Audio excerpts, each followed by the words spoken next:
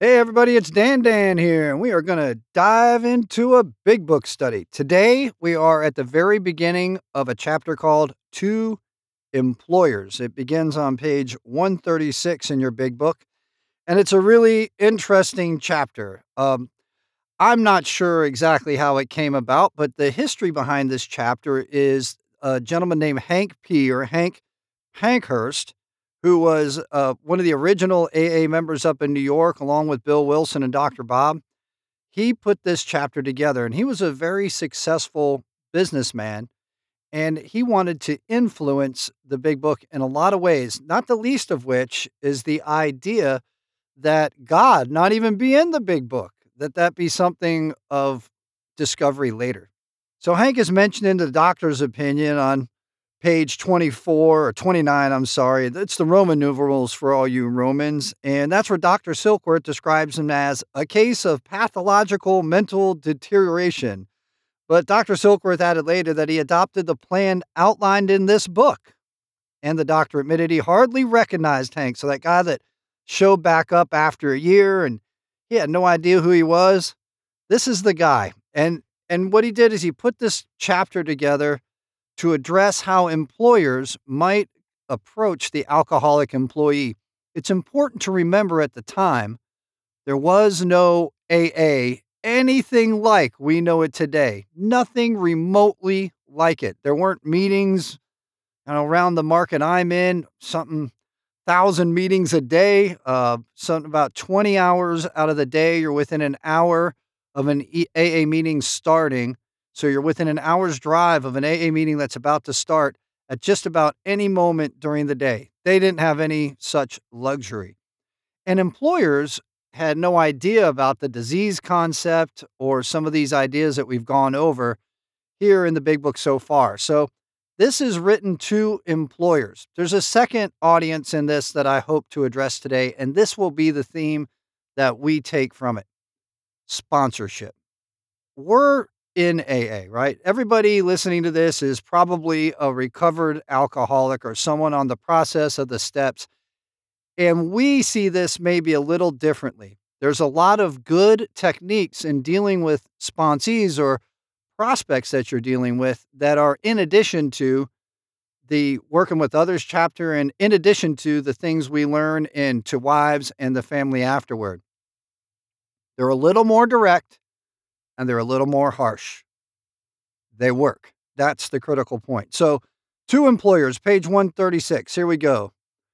Among many employers nowadays, we think of one member who has spent much of his life in the world of big business. That would be Hank P.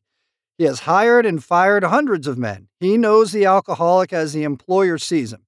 His present views ought to prove exceptionally useful to businessmen everywhere. But let him tell you. So that first part was probably Bill Wilson. I was at one time assistant manager of a corporation department employing 6,600 men. One day my secretary came in saying Mr. B insisted on speaking with me. I told her to say that I was not interested. I had warned him several times that he had but one more chance. So, several one more chances. Who's had that? Not long afterward, he had called me from Hartford on 2 successive days, so drunk he could hardly speak. I told him he was through, finally and forever. My secretary returned to say that it was not Mr. B on the phone, it was Mr. B's brother, and he wished to give me a message. I still expected a plea for clemency, but these words came through the receiver. I just wanted to tell you Paul jumped from a hotel window in Hartford last Saturday.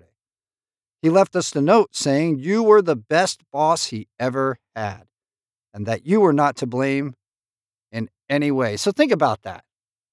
A lot of us that sponsor guys have had this call or something like it. A lot of us. I know I have. I have on more than one occasion. So it's very distressing. Did I do enough? You can imagine Hank's moment right then. Is it because I fired him? What was it? So he goes on. Another time, as I opened a letter which lay on my desk, a newspaper clipping fell out. It was the obituary of one of the best salesmen I ever had. After 2 weeks of drinking, He had placed his toe on the trigger of a loaded shotgun. The barrel was in his mouth. I had discharged him for drinking 6 weeks before. There we are again. Suicide in AA is a common thing. It's really, really sad. The fact is that we stand at a turning point, and if we don't go after God, we may go after suicide. It's a deadly disease. It's so important for us to think about that as sponsors. As we lay the law down, as we give our sponsees a set of things that we want them to do, as we insist that they behave or perform in a certain way, it's also important to remember that they're very sick people and they may need help well outside of the structure of AA. So it goes on again. Here's another experience, still another experience. A woman's voice came faintly over long distance from Virginia. She wanted to know if her husband's company insurance was still in force. And I'm sure you can imagine why, right? 4 days before, he had hanged himself in his woodshed. I had been obliged to discharge him for drinking, though he was brilliant, alert, and one of the best organizers I have ever known. Wow. This is what we are up against, a deadly illness. So when we're dealing with our people, if you're dealing with them as an employer, it's vital for us to recall the fact of our turning point, of the times we thought of suicide. Obviously, most of us didn't do it, or we tried and failed. In any case, it is a heavy and serious issue. So he goes on to describe him a little bit. Here were 3 exceptional men lost to this world because I did not understand alcoholism as I do now. What irony. I became an alcoholic myself. And but for the intervention of an understanding person, sponsors, I might have followed in their footsteps. My downfall cost the business community unknown thousands of dollars, for it takes real money to train a man for an executive position. This kind of waste goes on unabated, means continued full blast, unabated. We think the business fabric is shot through with a situation which might be helped by better understanding all around. Nearly every modern employer feels a moral responsibility for the well-being of his help, and he tries to meet these responsibilities. Today we call those like EAPs, right? Employee assistance programs or health insurance. That he has not always done so for the alcoholic is easily understood. To him, the alcoholic has often seemed a fool at the first magnitude. A fool of the first magnitude. A fool. Because that's how we look to the world. We think we're so brilliant, and so creative, and so clever. We think we're getting away with stuff. But to our bosses, to our employers, we look like a fool because we do not keep the commitments that they ask us to keep, and we are unable to take advantage of opportunities that are laid at our feet. Because of the employee's special ability, special abilities, talking about alcoholics here, or of his own strong personal attachment to him, the employer has sometimes kept such a man at work long beyond a reasonable period. Some employers have tried every known remedy. In only a few instances has there been a lack of patience and tolerance. And we, who have imposed on the best of employers, can scarcely blame them if they have been short with us. Remember, our problems are basically of our own making. We're reminded of that throughout the book up to this point. We go on. Here, for instance, is a typical example. So we're going to get this idea of what he's talking about. An officer of one of the largest banking institutions in America knows I no longer drink. One day he told me about an executive of the same bank who, from his description, was undoubtedly an alcoholic. So we're going to run into this a few times. And for those of you who are like, hey, I can't say if someone else is an alcoholic or not. Well, you're going to run into trouble here in this chapter. Not only are you to say they're an alcoholic, but describe to them why you think so. So he's going to go on. We'll touch on that here in a minute. So by the description, Hank thinks for sure the guy he's talking about is an alcoholic. This seemed to me like an opportunity to be helpful. So I spent 2 hours talking about alcoholism, the malady, and described the symptoms and results as well as I could. His comment was, very interesting. but I am sure this man is done drinking. He has just returned from a 3 months leave of absence, has taken a cure, looks fine, and to clinch the matter, the board of directors told him this was his last chance. That works for us, right? This is your last chance. Woof. The only answer I could make was that if the man followed the usual pattern, in other words, his pattern is the same as my pattern, it's the same as your pattern, the usual pattern, he would go on a bigger bust than ever, as we do. I felt this was inevitable and wondered if the bank was doing the man an injustice. Why not bring him into contact with some of our alcoholic crowd? Why not? He might have a chance. I pointed out that I had had nothing to drink whatever for 3 years, and this in the face of difficulties that would have made 9 out of 10 men drink their heads off. Why not at least afford him an opportunity to hear my story? Oh no, said my friend. This chap is either through with liquor or he is minus a job. If he has your willpower and guts, there's that misunderstanding, isn't it? Courage and willpower will do it. He will make the grade. So Hank's frustrated at this point. He says, I wanted to throw up my hands in discouragement, for I saw that I had failed to help my banker friend understand. That's an interesting perspective. If Hank didn't think the banker was some sort of dummy, he thought that he had failed the banker. He simply could not believe that his brother executive suffered from a serious illness. There was nothing to do but wait. So that nothing to do but wait, you're going to run into this sponsoring people. You're going to share with them the information that AA has about their condition. You're going to relate with them personally about their experiences.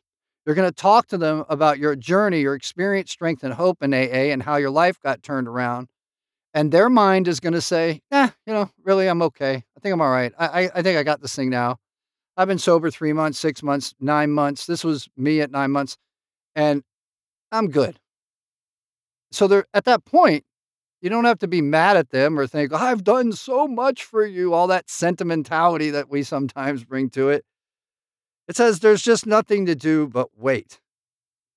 So here's what happens. The usual pattern. Presently, the man did slip and was fired. That's typical. Following his discharge, we contacted him. Without much ado, he accepted the principles and procedure that had helped us. To me, this incident illustrates lack of understanding as to what really ails means causes the pain for the alcoholic, and lack of knowledge as to what part employers might profitably take in salvaging their sick employees. If you desire to help, it might be well to disregard your own drinking or lack of it. Whether you are a hard drinker, a moderate drinker, or a teetotaler, you may have some pretty strong opinions, perhaps prejudices. Those who drink moderately may be more annoyed with an alcoholic than a total abstainer would be. Drinking occasionally and understanding your own reactions, it is possible for you to become quite sure of many things which, so far as the alcoholic is concerned, are not always so. As a moderate drinker, you can take your liquor or leave it alone. Whenever you want to, you control your drinking. And isn't that the difference? We've lost the luxury of choice. Of an evening, you can go on a mild bender. Get up in the morning, shake your head, and go to business. To you, liquor is no real problem. You cannot see why it should be to anyone else, save the spineless and the stupid. When dealing with an alcoholic, there may be a natural annoyance that a man could be so weak, stupid, and irresponsible. Even when you understand the malady better, you may feel this feeling rising. A look at the alcoholic in your organization is many times illuminating, meaning supplying you with information. Is he not usually brilliant, fast thinking, imaginative, and likable? And just for a second, let's think about that. Haven't we used these very things, these very traits about ourselves, these beliefs about ourselves, to manipulate people into keeping us in jobs and families and relationships of a variety of kinds? Because we are able to do these things. We'll quit for a week or a month or even several months and perform super well and then believe that we somehow deserve the position in spite of the pain that we bring to it. So it goes on to talk a little bit about that. When sober, does he not work hard and have a knack of getting things done? If he had these qualities and did not drink, would he be worth retaining? And I think that's true for a lot of us. Should we have the same consideration as other ailing employees? Hmm. Is he worth salvaging? Isn't that a great question? So I think all of us, I think every man or woman that is addicted to alcohol, that is an alcoholic, is worth it. Every one of them, from a sponsor point of view in my life, is worth the effort. Every single one of them will recover if they do the things we ask them to do. I can't make them do it, but I certainly can have influence on them. And that's the goal. So I want an entirely positive influence. And we're going to sort of make a change here. It's going to be hard to see that positive influence, but there was a little foreshadowing just before that when we sat back and waited for that desperation to set in, for that last set of consequences, which in Hank's experience has led at least 3 times to suicide. When we wait for that moment, we may have an opportunity. That prospect may be right for us. Is he worth salvaging? And I hope everybody in AA believes always yes. If your decision is yes, whether the reason be humanitarian or business or both, then the following suggestions may be helpful. So here we go. Can you discard the feeling that you are dealing only with habit, with stubbornness, or a weak will?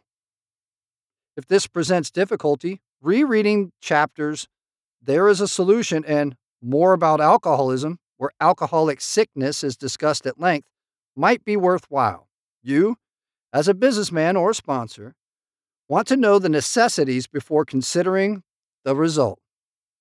If you concede that your employee is ill and can be forgiven for what he has done in the past, can his past absurdities be forgotten? In other words, are you willing to forgive him? So your sponsee shows up and, he quit calling you for a while, or your employee shows up and he missed a day or two at work. He's showing all the irresponsibilities of alcoholism, but suddenly seems to have this renewed spirit to get sober. Are you willing to forgive the misgiving and forget about it and go from that moment forward? Can his past absurdities be forgotten? Can it be appreciated that he has been a victim of crooked thinking, that he's suffered from an illness directly caused by the action of alcohol on his brain? I well remember the shock I received when a prominent doctor in Chicago told me of cases where pressure of the spinal fluid actually ruptured the brain. No wonder an alcoholic is strangely irrational. Who wouldn't be with such a fevered brain? Normal drinkers are not so affected, nor can they understand the aberrations, which is a thing that is not expected. An aberration is something weird, right? Something weird happens. The weird things, understand the aberrations of the alcoholic.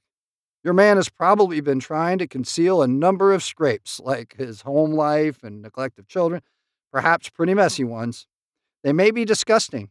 You may be at a loss to understand how such a seemingly above-board chap could be so involved. But these scrapes can generally be charged, no matter how bad, to the abnormal action of the alcoholic mind. Keep that in mind. When drinking or getting over about an alcoholic, sometimes the model of honesty when normal will do incredible things. Afterward, his revulsion, that strong feeling of dislike, that strong feeling of regret about ourselves and shame, his revulsion will be terrible. Nearly always, these antics indicate nothing more than temporary conditions. This is not to say that all alcoholics are honest and upright when not drinking. Of course that isn't so, and such people may often impose on you. Seeing your attempt to understand and help, some men will try to take advantage of your kindness. They do this all the time, right? Sponsees, employees, they do this kind of thing all the time. Expect it. There's a great thing by Marcus Aurelius, Epictetus, the philosopher. He's a Stoic philosopher, and he says this: when you wake up in the morning, tell yourself, people are going to take advantage of you and treat you badly. That way, you're not surprised when it happens. And it's such a simple idea because it's true, and that's true of how we interact with alcoholics that are at that turning point, that are facing consequences. that in their minds have the secret. Do I kill myself? Do I quit drinking? Or do I keep on drinking? Do I go to a treatment center? What do I do next? I don't know where to go. I don't know what to do. Hmm. So they see us working with them and they have an alcoholic mind. So they may do things that are really dishonest. They may lie to us. Imagine that, an alcoholic lying to you. They may do things that you think are contraindicated for the goals that they have. And even so, are you willing to let it happen? So it goes on. If you are sure your man does not want to stop, critical thought. If you are sure your person doesn't want to stop, he may as well be discharged. That's a really important thing for sponsors. If you're sure he doesn't want to quit, move him on. Don't waste your time. The sooner the better, it says. You're not doing him a favor by keeping him on. When you take their sobriety more seriously than they do, when you are more invested in them staying sober than they are, you are not doing him a favor by keeping him on. Firing such an individual may prove a blessing to him. It may be just the jolt he needs. I know, in my own particular case, that nothing my company could have done would have stopped me for, so long as I was able to hold my position, I could not possibly realize how serious my situation was. Had they fired me first, and had they then taken steps to see that I was presented with the solution contained in this book, I might have returned to them 6 months later, a well man. That's interesting, isn't it? We have the book now. When Hank was coming along, remember he wrote this, so there's no AA Big Book. He thinks that there might have been some information that's in this book that might have turned him another way. I think we have the book now. Let's put it out there to people. Goes on, but there are many men who want to stop, and with them, you can go far. You go to any length necessary. Your understanding treatment of their cases will pay dividends. Perhaps you have such a man in mind. He wants to quit drinking, and you want to help him, even if it be only a matter of good business. You now know more about alcoholism. You can see that he is mentally and physically sick. You're willing to overlook his past performances. So here are the qualities that we're bringing to it that he just discussed. Suppose an approach is made something like this. So he's going to talk to us a little bit about this, and this approach is both open and harsh at the same time. It's a take it or leave it deal. And that's such an important thing for us to bring to it. He just exposed us to the idea that perhaps we're doing harm to the person if we don't bring the take it or leave it attitude. Whether you're employing them, either take the job or leave it based on your actions, or you're a sponsor, either take this program or leave it based on your actions. It might be just what they need. So it goes on. State that you know about his drinking. I'm not allowed to say he's an alcoholic, a lot of people say in the rooms, but this is going to say something different. State that you know about his drinking and that it must stop. You might say you appreciate his abilities. You may not, too. That's the other side of that. You might say that. And that you would like to keep him, but cannot if he continues to drink. A firm attitude at this point has helped many of us. In the therapy world, they may call that assertive communication. Next, he can be assured that you do not intend to lecture, moralize, or condemn. That if this was done formally, and doesn't that sound so familiar about how to deal with people from working with others, right? When this was done formally, it was because of misunderstanding. If possible, express a lack of hard feeling toward him. At this point, it might be well to explain alcoholism, the illness. Here it is. Say that you believe he is a gravely ill person, with this qualification being, perhaps, fatally ill. Does he want to get well, you ask? There's the magic question. I think you're an alcoholic. Here's the alcoholic illness. Do you want to get well? You ask because many alcoholics, being warped and drugged, the alcoholic mind, do not want to quit. But does he? Will he take every necessary step, go to any lengths, submit to anything to get well, to stop drinking forever? If he says yes, does he really mean it? So we go further. Or down inside, does he think he is fooling you? This is going to be important. He's going to tell us what to do about this. And that after rest and treatment, he will be able to get away with a few drinks now and then. We believe a man should be thoroughly or completely or absolutely thoroughly probed on these points. Be satisfied he is not deceiving himself or you. So not only are we supposed to identify him as an alcoholic, read to him why we think he's gravely ill. And there might be some pieces out of More About Alcoholism. Could be a little personal relation of your own story if you're an alcoholic. But then we are working towards this art of discernment. We're trying to decide or lay down some sort of factual basis, at least in our opinion, an opinional fact, that they are serious about it, that they're not just trying to fool us.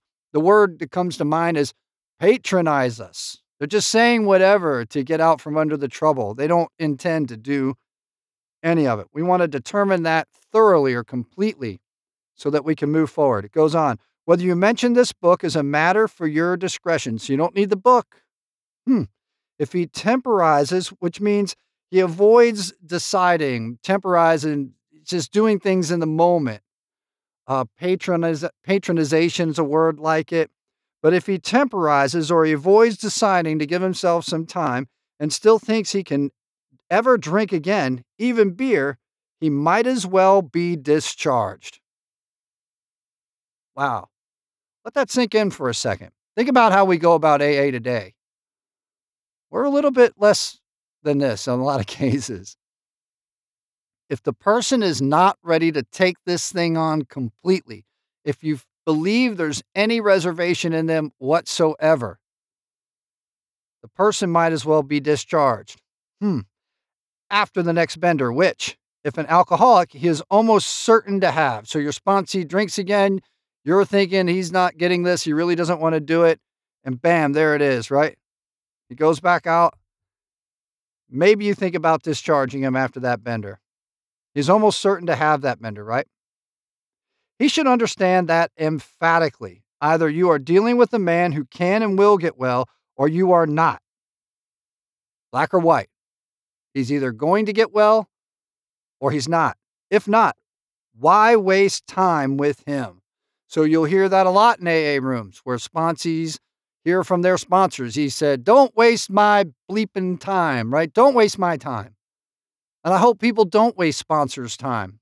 And working with others, it says, don't waste your time. Move on to someone you might be able to help. There's a ton of sponsors. I'm not the only sponsor in my group. There's a lot of very competent people that have worked the steps in their lives, that practice these principles in their affairs, and they will make fantastic sponsors. But if it's not working with me, if the person's not being honest with me, we just move him on to somebody else. It says this may seem severe, but it is usually the best course. After satisfying yourself that your man wants to recover and that he will go to any extreme to do so, you may suggest a definite course of action. This is where your experience, strength, and hope really begins to have an impact. For most alcoholics who are drinking who are just getting over a spree, a certain amount of physical treatment is desirable, even imperative. The matter of physical treatment should, of course, be referred to your own doctor. So treatment centers, we got a ton of that today. Whatever the method, its object is to thoroughly clear the mind and body of the effects of alcohol.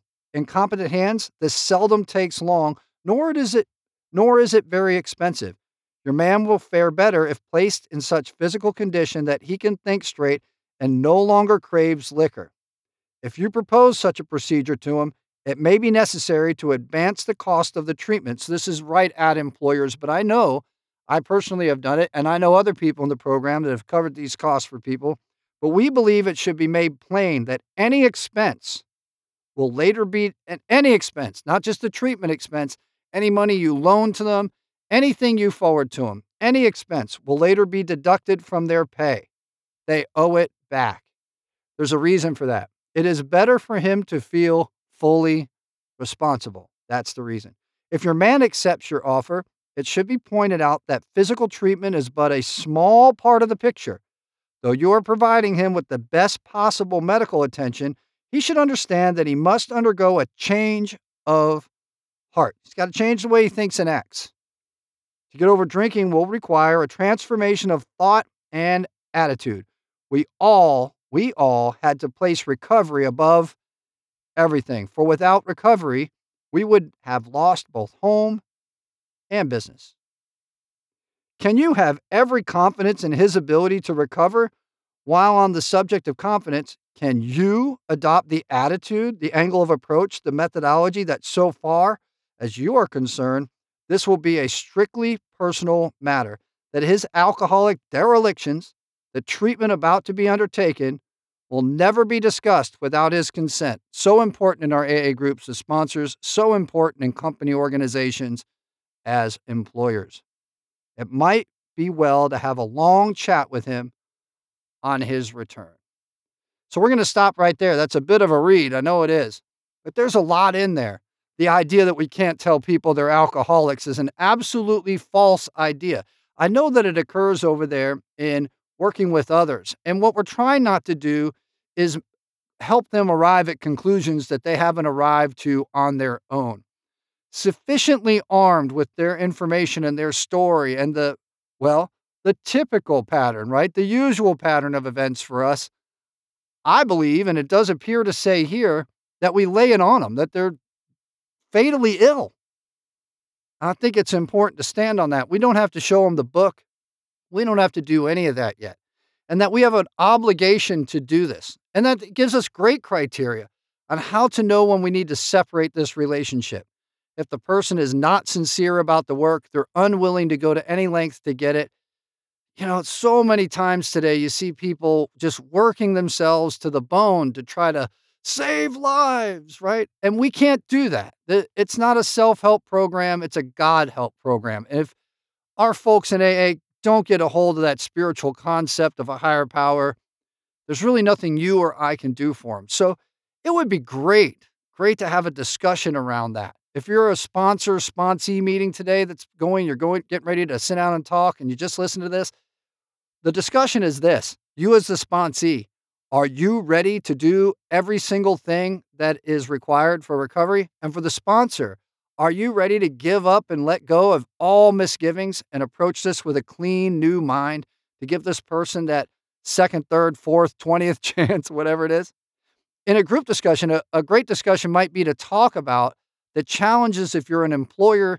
I know a lot of guys in my group employ people that are new to recovery. We like to help them get on their feet. If you're an employer or, your experience with sponsees, since this parallels that so much, and you'll hear in the rooms the very terminology of the employer-employee relationship relative to sponsees. People fire their sponsor or the sponsor fires their sponsee, for an example. In any case, we work together to achieve a goal. And if one of us isn't working together, a sponsee and a sponsor is an equally yoked team. If they're not working together, the goal can't be achieved, and they got to separate. So listen to this chapter closely. And my recommendation, my suggestion is that you dive into this every single time you take a new sponsoree on. Every single time you reach out to sponsor somebody, remember, they have an alcoholic mind, perhaps, that they're fatally ill, and it'll be some time until these spiritual principles take hold in their life. Until then, can you put up with the debauchery of early sobriety? Remember, we've all been through it. So I hope you guys have a great discussion, and we're going to come back with part 2 of True Employers, and that will be equally important to you from the sponsor-sponsee relationship, and if you are employing alcoholics and addicts in your business. Have a great discussion.